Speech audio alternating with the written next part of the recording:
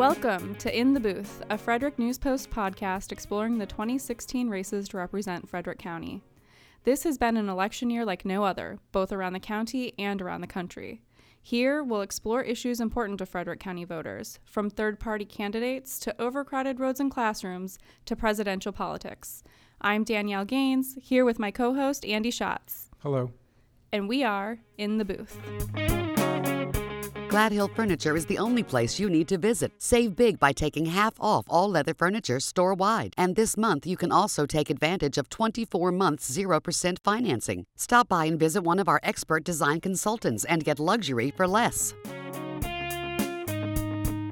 Dan Cox has 8 reasons he's running for Congress, his 8 children. The first-time congressional candidate says he wants to leave a better future for them. Cox is seeking to represent Maryland's 8th district in the U.S. House of Representatives. If elected, he wants to impose a flat tax in which all individuals pay the same rate regardless of income, and he wants to reduce funding and programs for 5 federal agencies he considers bloated: the Internal Revenue Service and the Departments of Commerce, Education, Energy, and Housing and Urban Development. At the forefront of his campaign is a call to widen Interstate 270, though he doesn't support toll lanes to make that happen. Cox, who owns a law firm in Emmitsburg, stopped by In the Booth to talk about these issues and more. Welcome. Hi, it's good to be here. Thanks for coming. Well, probably not all of our listeners have had the opportunity to meet you yet. Could you just take a minute and tell us a little bit about yourself? Well, sure. My name is Dan Cox, and I'm from Frederick County, running for Congress in District 8, which is a very large district, goes from the Pennsylvania border all the way down to the D.C. border, and it encompasses much of Frederick County, southern Carroll County, and much of Montgomery County, particularly southern Montgomery County. And, you know, I grew up here, was honored and privileged to go to Mount St. Mary's College, studied there for 3 years, finished up at the University of Maryland University College, and then I went on to law school. Married prior to law school, prior to finishing my degree, even married, and my wife and I began a family here in Frederick County, and we now have 8 children. So I always say, when they ask, why are you running? Well, I have 8 reasons, because of the future of our country, and I think that our kids are the lifeblood of the future, and so I thought I would bring a voice for the children, for my kids, for everyone's families. We have an amazing opportunity with our economic engine to bring back jobs. I'd like to do that. I'd also like to try to solve some practical issues like widening I-270. And why now? What was it that made you think this was the right time to run? Well, you know, it's an open seat.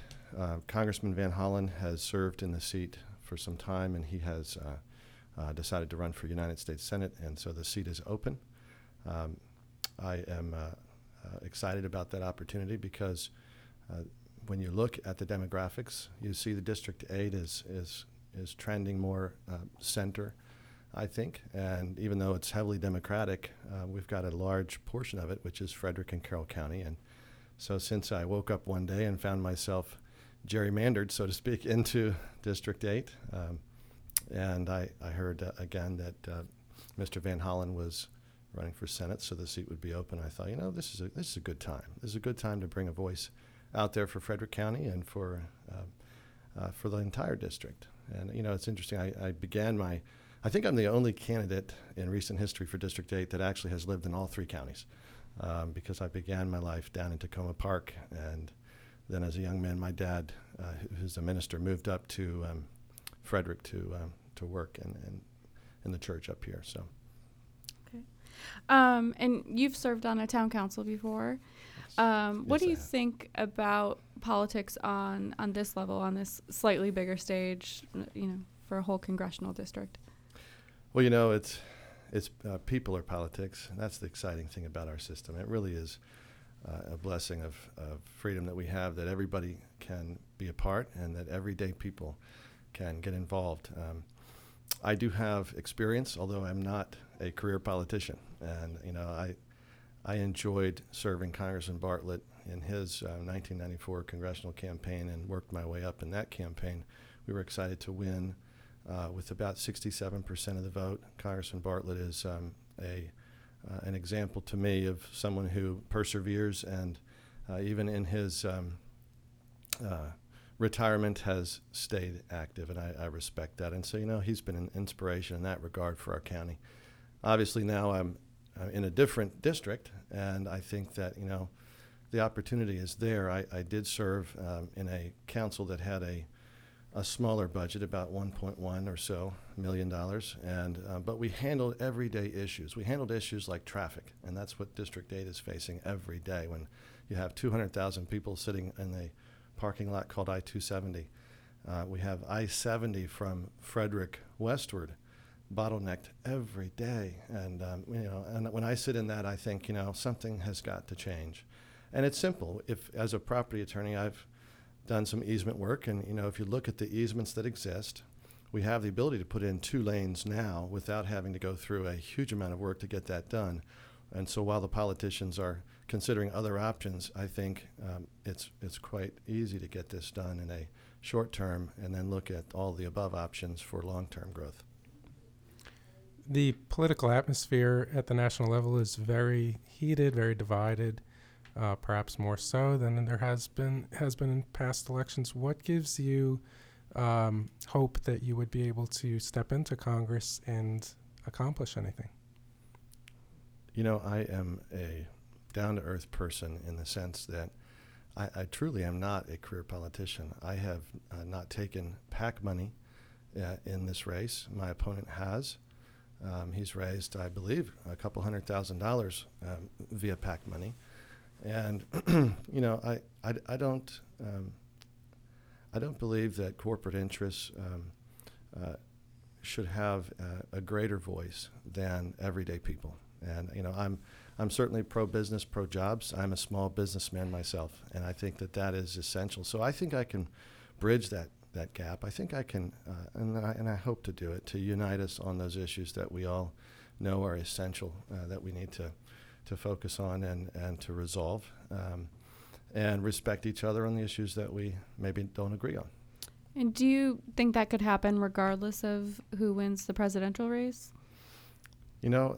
I'm focused on my race, and I look at the presidential race as an option for changing everybody. When I talk to whether they're Democrat, Independent, Republican, everybody has this sense that there is too much corruption in Washington.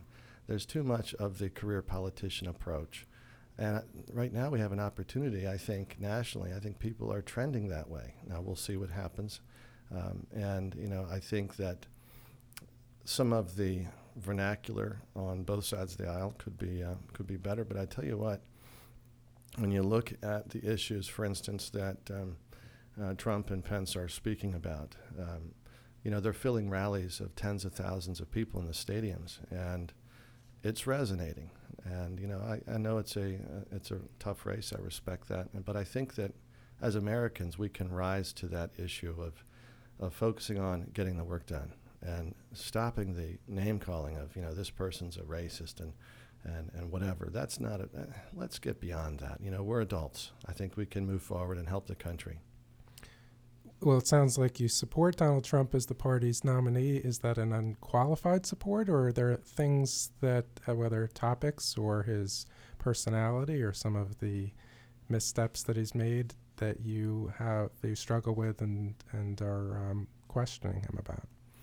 One of the best speeches I've heard him give was the immigration speech last week, and I found it fascinating because Chris Matthews, of all people from the media, who actually, his wife ran in this race, and unfortunately for her, she did not succeed on the other side. But Chris Matthews said, Donald Trump is a genius on the immigration issue. And I found that surprising for somebody who trends Democrat, because what he said was, the issue of immigration has been polarizing in the race, but as to how Donald Trump has tried to explain it, particularly in the immigration speech that he gave last week, he's making a lot of sense. And you see people like Democratic pollsters Paul Cadell, who's coming out and saying, let's be honest here. The things Donald Trump is speaking about, 9 out of 10 or even more than that, we all agree on. And in fact, it doesn't matter what party you're in. These are issues that really we should be addressing. So I think it makes a lot of sense. I'm just honored and privileged to be here and to bring my own voice. I focus on that. Everyday people are frustrated with Washington. I'm an outsider. That's what my campaign is about. I want to get things done. I don't want to go down there and waste my life. I'm a stakeholder. I've got kids I'm raising. I've got one in college, and I want them to have a bright future and to have the ability to have a job that actually they can live on and not have to see everything go to other states. You talked about the size of the 8th District. What are you doing as a candidate to get to learn more about, some of the parts of the district that you maybe haven't traveled so much?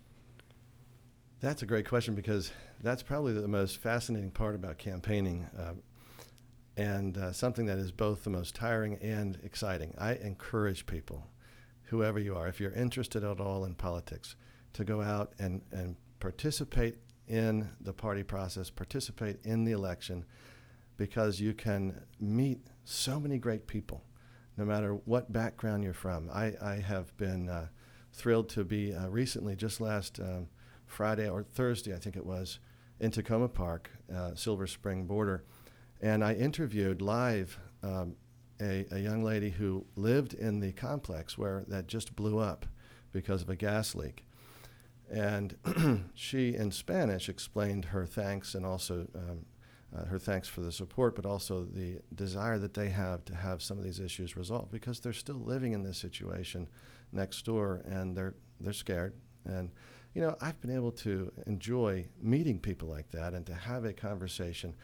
There's a 30-year teacher who was standing there with me, who approached me and said, "Look, anything you can do to help is so we're so thankful for that, because we feel like things are dragging on so slowly here." And so, and this lady was originally from, I think she had said Cameroon, I'm not quite sure, but it's fascinating. I'm meeting people from all different parts of the district. These are wonderful people, and I tell you, it's an honor to travel around and to meet the voters and the people that care about our country. And I'll say that it is difficult, because it's so, different at times in terms of demographics and distance. It certainly demonstrates that Maryland's gerrymandering issue is a problem, and I think that that's something I would like to address.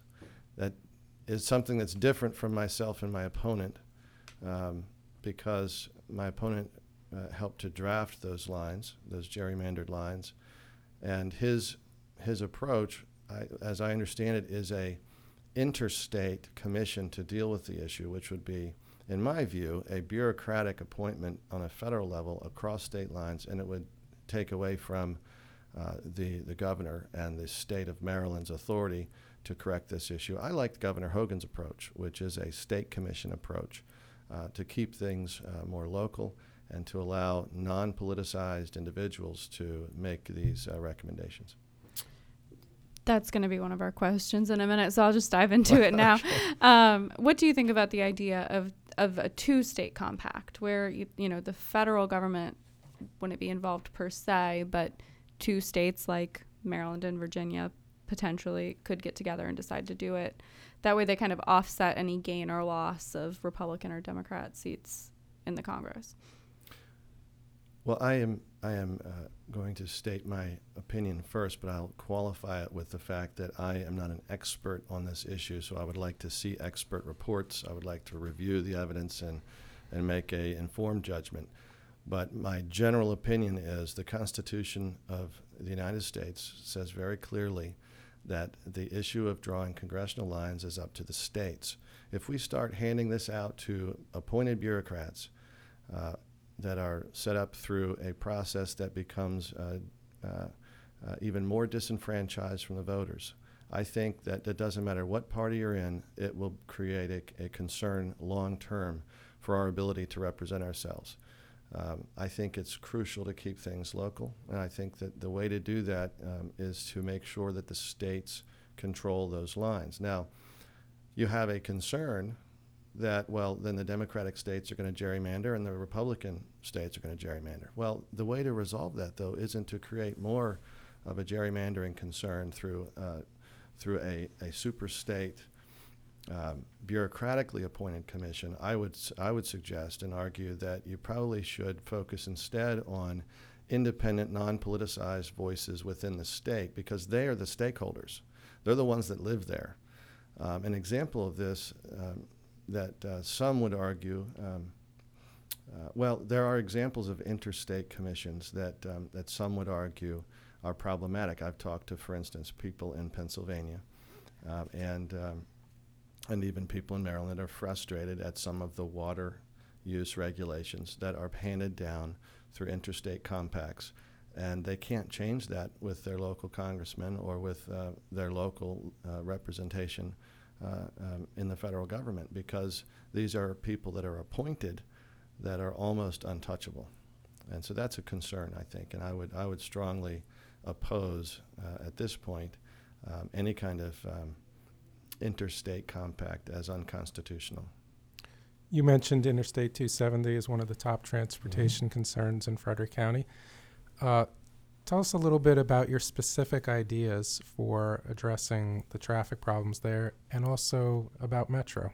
Well, you know, this is fascinating to me because it's been a frustration for me since I was a kid in terms of I-270. I remember some of the adults when I was a young man in the 80s complaining about having to sit in I-270.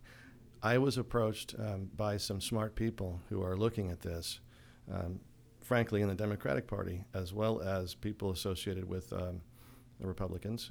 But the studies show that 80% of the voters in District 8 name that as one of their primary frustrations.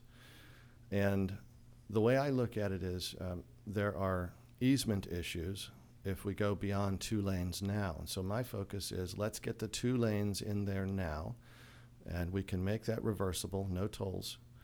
And that will immediately allow for 4 lanes going south and then 4 lanes north, which is very similar to what actually exists as you go down towards Rockville and Bethesda. It opens up, and there's many times less of a backup in those areas. But I think that could truly resolve the situation. I think that the argument against that is that somehow that's going to attract more traffic and just more bottlenecking.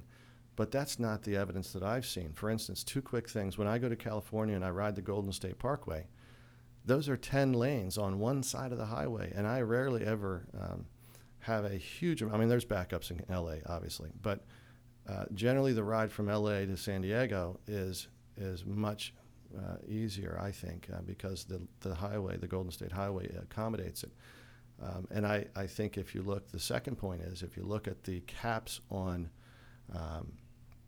growth in Montgomery County, for instance. I think I went to a zoning issue, a planning meeting, and the Montgomery County representative indicated that, if I recall correctly, 25% is the cap on growth. They're expecting between 25 and 30% growth because they're also planning in potential influx with moving and such. So when you look at the housing being capped, the building being capped at 25%, it's already happening, and it's already capped. So the lanes are only going to accommodate what is already planned, and it won't necessarily attract a whole bigger problem. And I think the problem exists now. Anybody who sits in traffic can see it. It's a near disaster for most of us. Now, as to Metro, tell you what, it's a needy situation. There are serious problems with the leadership. I'm not an expert in those issues, and so I'm wanting to look at the governor's commissions and his review. I know that he's got some smart people in the transportation department that are working on that, looking at it in conjunction with Washington, D.C. and the boards that are involved. And it's a complex situation, but I know, for instance, Virginia is expanding Metro, and it's creating more of a problem from my understanding. Now, I'm not criticizing what they're doing. I know they're trying to handle the traffic issue. But if we were to do what Virginia's doing, I'm already hearing that everybody's upset about the added burden on these trains that are so old they can't keep them running. And they're running them more now. So I think there's some major leadership needs that needs to be examined. And I think we're smart enough to get it done, and I do think it needs to be approached. And I would make traffic a national security issue if I were to be elected, because I think it's that important. Here we are, one of the greatest nations on the face of the earth. We live in a great area on the face of the earth, and we can't get anywhere. It's just not, it doesn't connect with common sense. So I don't know if I answered it fully, but I think Metro is certainly an issue. Do you get to ride Metro often, and do you see some of the frustrations that other riders have expressed? I have, and I have learned to avoid it as much as possible. I'll be frank. I used to love, when I was a kid, I used to love riding Metro. I used to beg, hey, let's take the Metro when we go down to D.C. But not anymore. No, every time I've tried to take the Metro at rush hour, it's been a near disaster. Just so many people trying to get on, and then you hear of a track being closed. It's a mess. Mm-hmm. Switching gears a little bit, I wanted to talk to you about criminal justice reform. It's been a big issue on the state level in the past couple of years. Do you think that there are justice reforms that are necessary on a federal level, on a national level? Yes, I do. Mm-hmm. I think we need to be careful that we're not letting felons, dangerous, violent felons, out into the streets. I'm concerned about that. But I do like how Senator Huff and Senator Reedy from Frederick and Carroll counties have been working on this, apparently with Governor Hogan, and have come up with some smart plans that I think has passed in a bipartisan fashion in Maryland.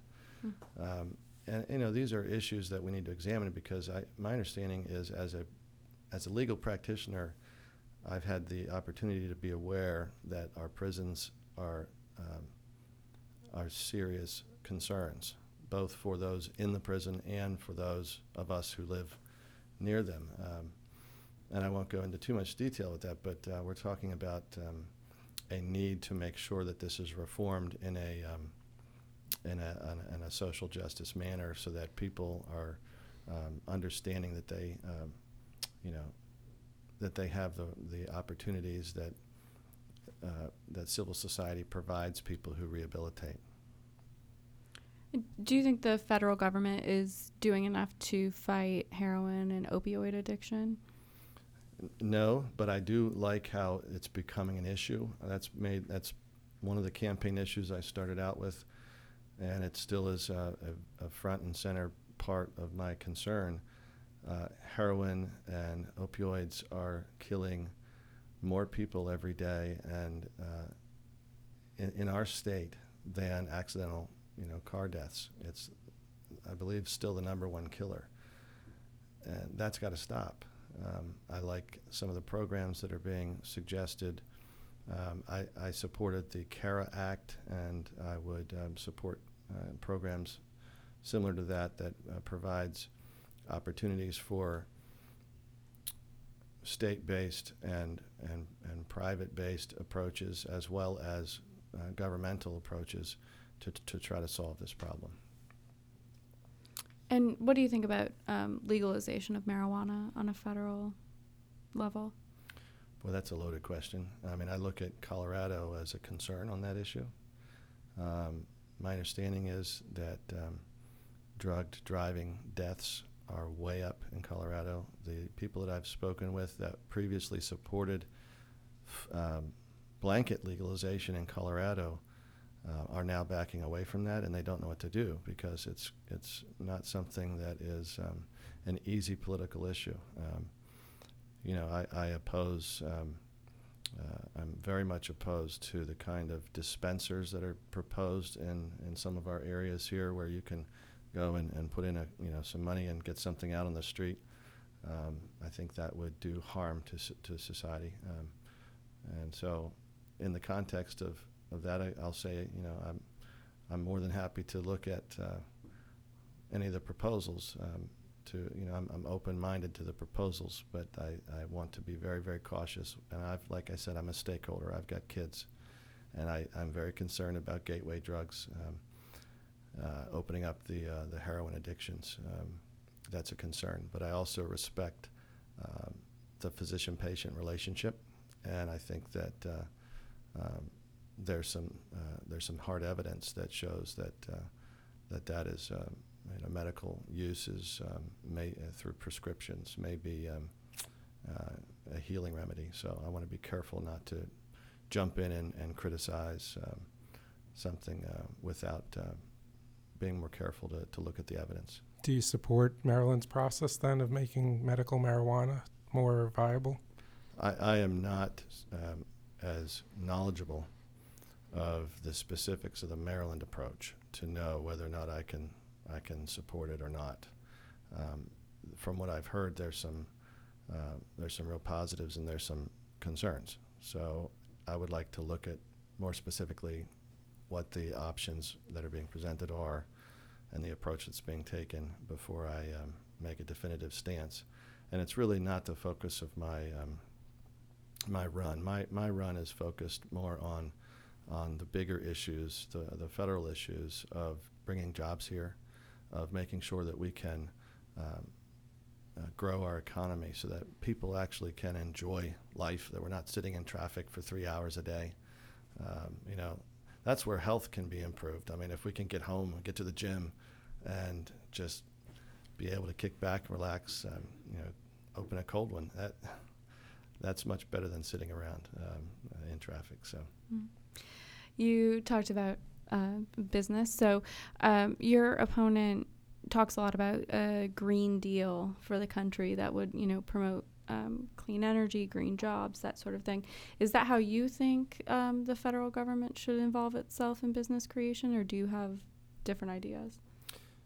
Yeah, no, that's probably a big difference between my opponent and myself.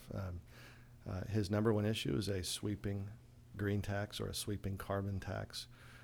I do not want to tax the middle class. I think that will impact small business, eliminate jobs, will hurt us.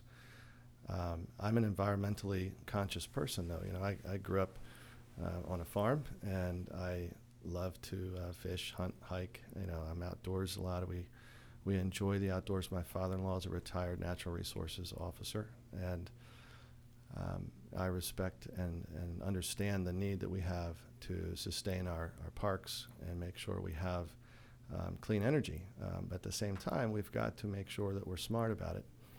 And so I'm proposing that we reduce the federal regulations, which takes 3 to 7 years to get a new nuclear plant licensed in America, because that's shown to be the only energy source that can power whole cities at very safe opportunities with zero greenhouse gas effect. And right now, we're piling it on our corporations that want to do this. And instead, where are these new nuclear plants being built? Well, the World Nuclear Forum in Paris, France last month, if you go on their website, you can see I watched some of these video clips. France, China, India. I mean, some of these countries are building 20, 30 nuclear plants. Iran, we actually provided a pathway through the bad Iran deal to allow Iran to have nuclear clean energy, and yet we don't allow that here at the same opportunity. So that would be an approach, I think, and I'm also an all of the above person. I mean, look, if we can make people more independent, then let's consider that. I don't like welfare handouts in terms of funding other people's opportunities to then make money on solar panels.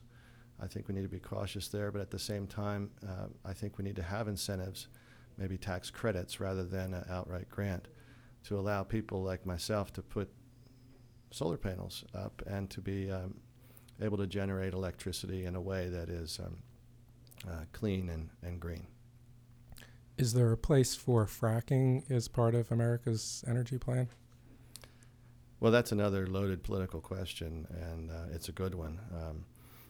My understanding of fracking is that they have developed newer and safer ways to protect our water supply and our wells. So my approach is to study the evidence carefully and to follow the governor's lead on this, which is focusing on safe ways of creating opportunities to get the natural gas that could be very useful and clean without an outright ban. And my opponent, that would be the difference between myself and my opponent on that. I want to be careful, but I don't want to ban natural gas. It is a clean energy source. So I think we can be smart enough to know how to extract it without harming anyone.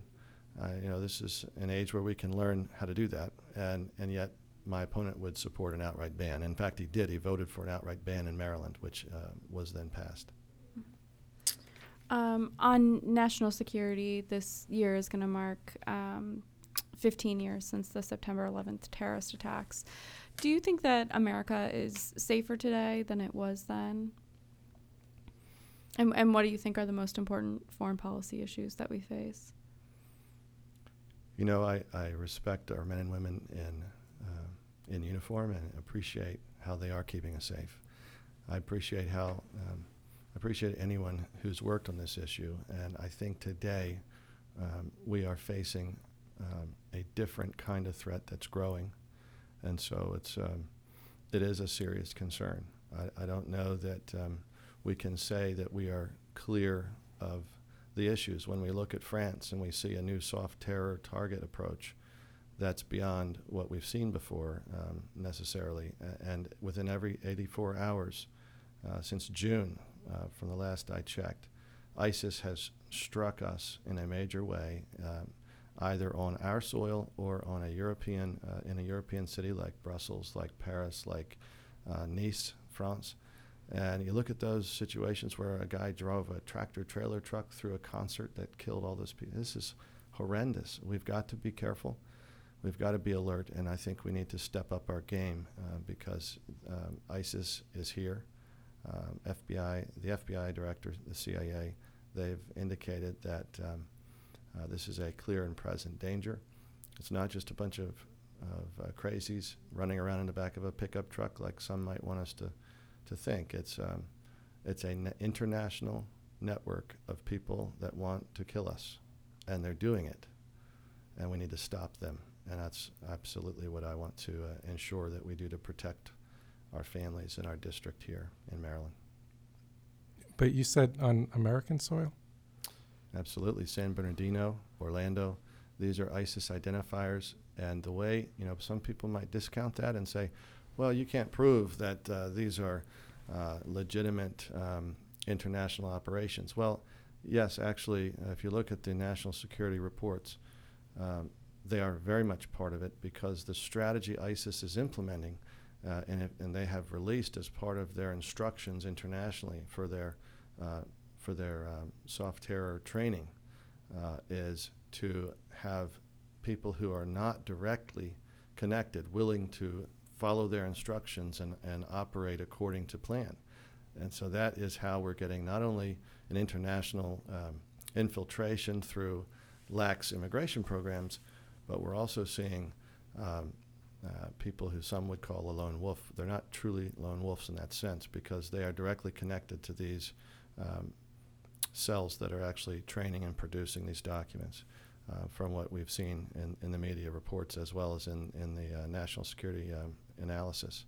So I think it's a concern that we need to be very, very cautious about, and we need to proceed with aggressively to stop and tend to destroy. What do you see as a reasonable balance between civil liberties and efforts to combat terrorism? We've seen the USA Patriot Act. We've seen some of the tactics the NSA has used through the release of the documents by Edward Snowden. Do you feel like we are going too far, or are these all important measures that will benefit the country in the long run? Well, that's very, very complex issues, and rightly so. I think we make a mistake to give up our civil liberties in the face of terror. I think Ben Franklin said, whoever were to give up their liberty for safety deserves neither. And so we have to strike a balance. And the balance that I would focus on is making sure the Constitution is followed whenever there's a need for intelligence services to quickly act. We have the opportunity to still obtain warrants for those who are U.S. citizens, and we need to do that. We can't just waive our right to our Fourth Amendment liberty. And so I think there are procedures. When I was in law school, I was trained by some national security staff, including Admiral Vern Clark and former Attorney General John Ashcroft, and they taught a class on this. And one of the things that they taught about the USA Patriot Act is that in all of its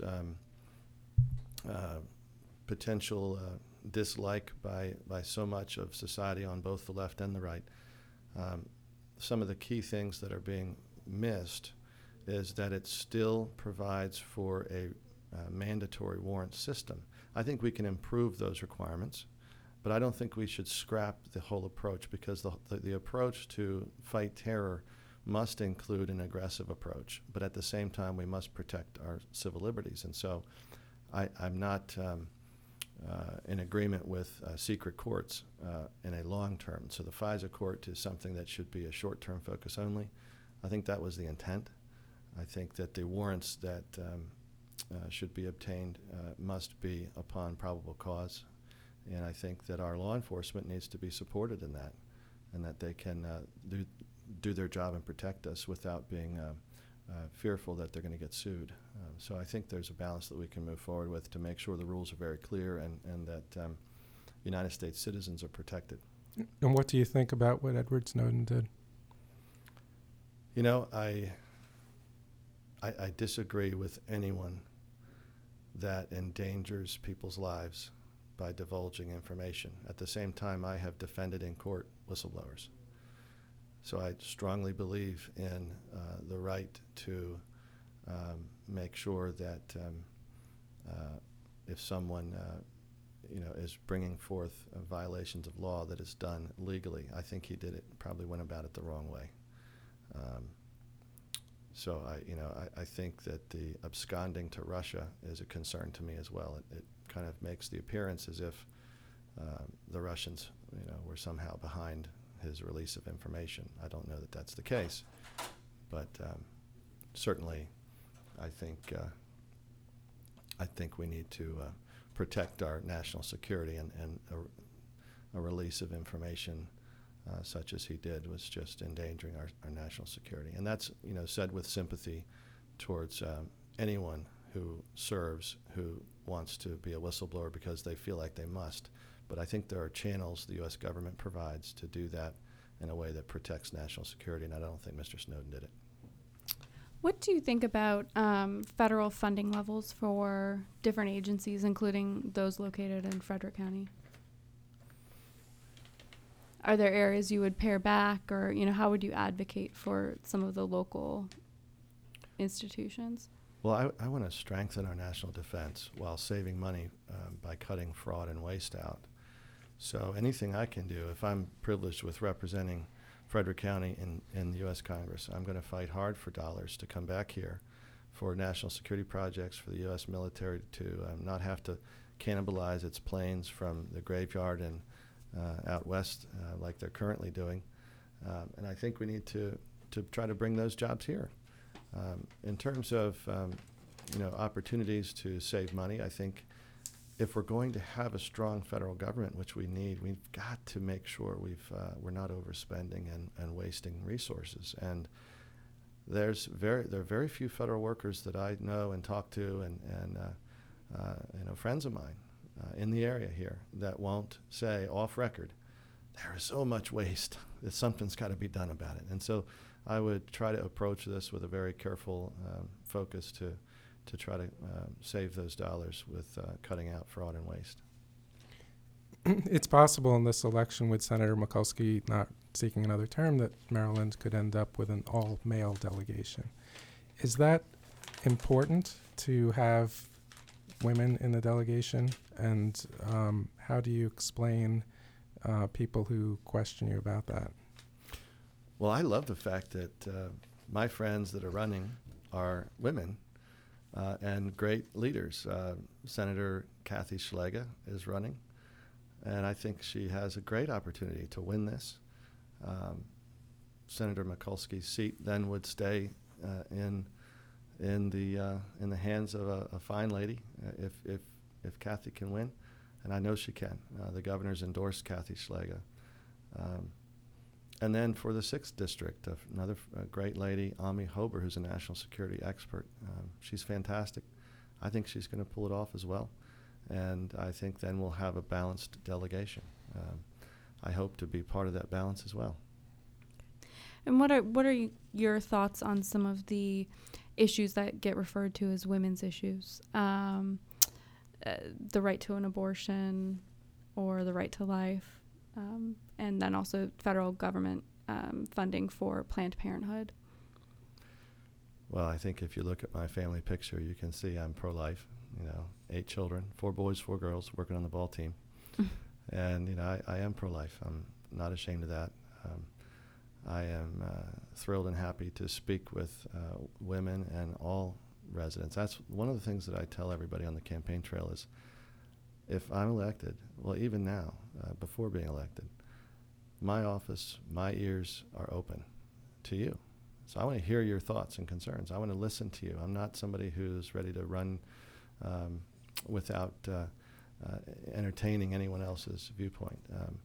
So that's my heart on that. And as far as Planned Parenthood funding, that issue was a very big issue last year because of the allegations of peddling the parts of the babies, and that was very disgusting to a lot of people on both sides of the aisle on this issue, and that's been a concern of mine. And so I would, continue to express any concern of any kind of tax dollars going for that kind of selling of baby body parts, as they say. Republicans in Congress have had dozens of votes to repeal Obamacare.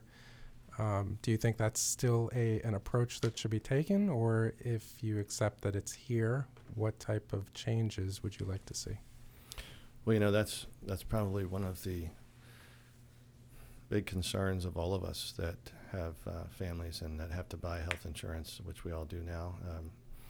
It's unsustainable to have $11,000 deductibles and $1,500 a month premiums, and so the Affordable Care Act is not so affordable. I think that's a real tragedy, and I think the way to focus a change, the way I would articulate and work for a change, are at least 2 principles quickly, and that would be, I would like to see individual ownership being offered if the employer is so inclined, because what that does is it is similar to a car insurance policy.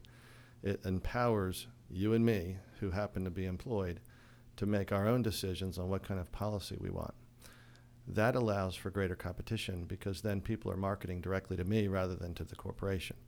The other thing I'd like to see is across the state lines being opened up for selling of insurance policies. Again, a lot like car insurance. Right now, I can find policies out of state that I like better, but I can't buy them. And unless Maryland approves it. So I think we can create incentives. Now we have to balance that with the 11th Amendment right of the state of Maryland to not be dictated by policies in the state of Kansas or Illinois. But we can do that. I think we're smart enough to get that work done, because when you go home and when you look at what you need a solid plan that doesn't cost you an arm and a leg, and we can do that, I think, through opening up those competition levels. On another issue, you won the Republican nomination in what was the most expensive primary this year. What do you have any thoughts on campaign finance? Sure. And whether or not it needs to be changed at all? Well, let me say that interestingly, on the Republican side, it was not the most expensive. We're talking about the Democratic side. Right. So for the fact that in their race there was I think one of the candidates spent over $12 million. It was a record. Mm-hmm. When I looked at some of those reports, I was surprised at the amount of money that was coming in. particularly in my opponent's race, he raised quite a bit of PAC money. And, there was some controversy. I think the Democrat, Mr. Barve, did not necessarily appreciate some of that. There was some back and forth there. And, I looked at that and I think, I'm just a guy that's out here. I'm getting $10 from this lady. I'm getting $100 from this person. And they're saying, look, take this money and go fight for us and speak for us and advocate for what we all know we need. And so that's what I'm doing. I think, the whole campaign finance thing is something that if we focus on individual freedom, it's always going to benefit us. And we need to make sure that foreign money is not coming in here. So I think that we can take a balanced approach to make sure we don't cut off speech while also making sure that people like you and me have our voices heard. Mm-hmm. We could probably go on for some time, but we need to wrap things up. Are there any important issues that we haven't touched on here, and where could people go to find out more about those?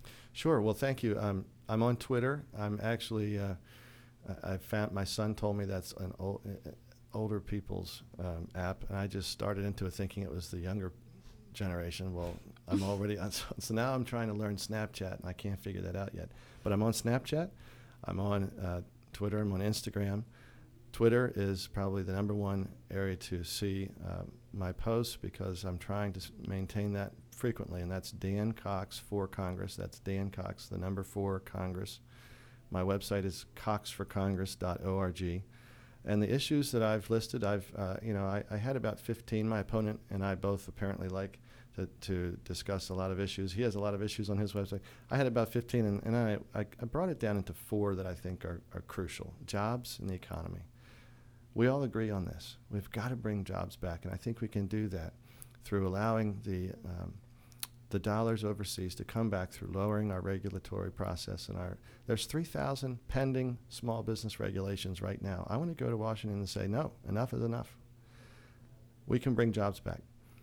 Rebuild the military. I mean, it is a serious issue. I am not for overextending ourselves and getting involved in foreign wars if we can stay out of it. But we've got to have a defense for our own peace. And right now, I've studied this. I've read the reports. I've got a buddy of mine who is a JAG officer who can't go on record, obviously. But in my own studies with the public record, there is a serious need to improve our basic abilities to not be cannibalizing our machines.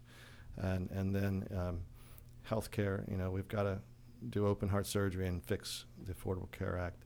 And the rule of law would be important to me. I think all of us know that Washington corruption is harming us. It's not what we are as a nation. We've got to end the career politicians. We've got to end the corruption. And I would like to go and work on that and to do it. So thanks for your time. Yeah, great. Thank you for joining us.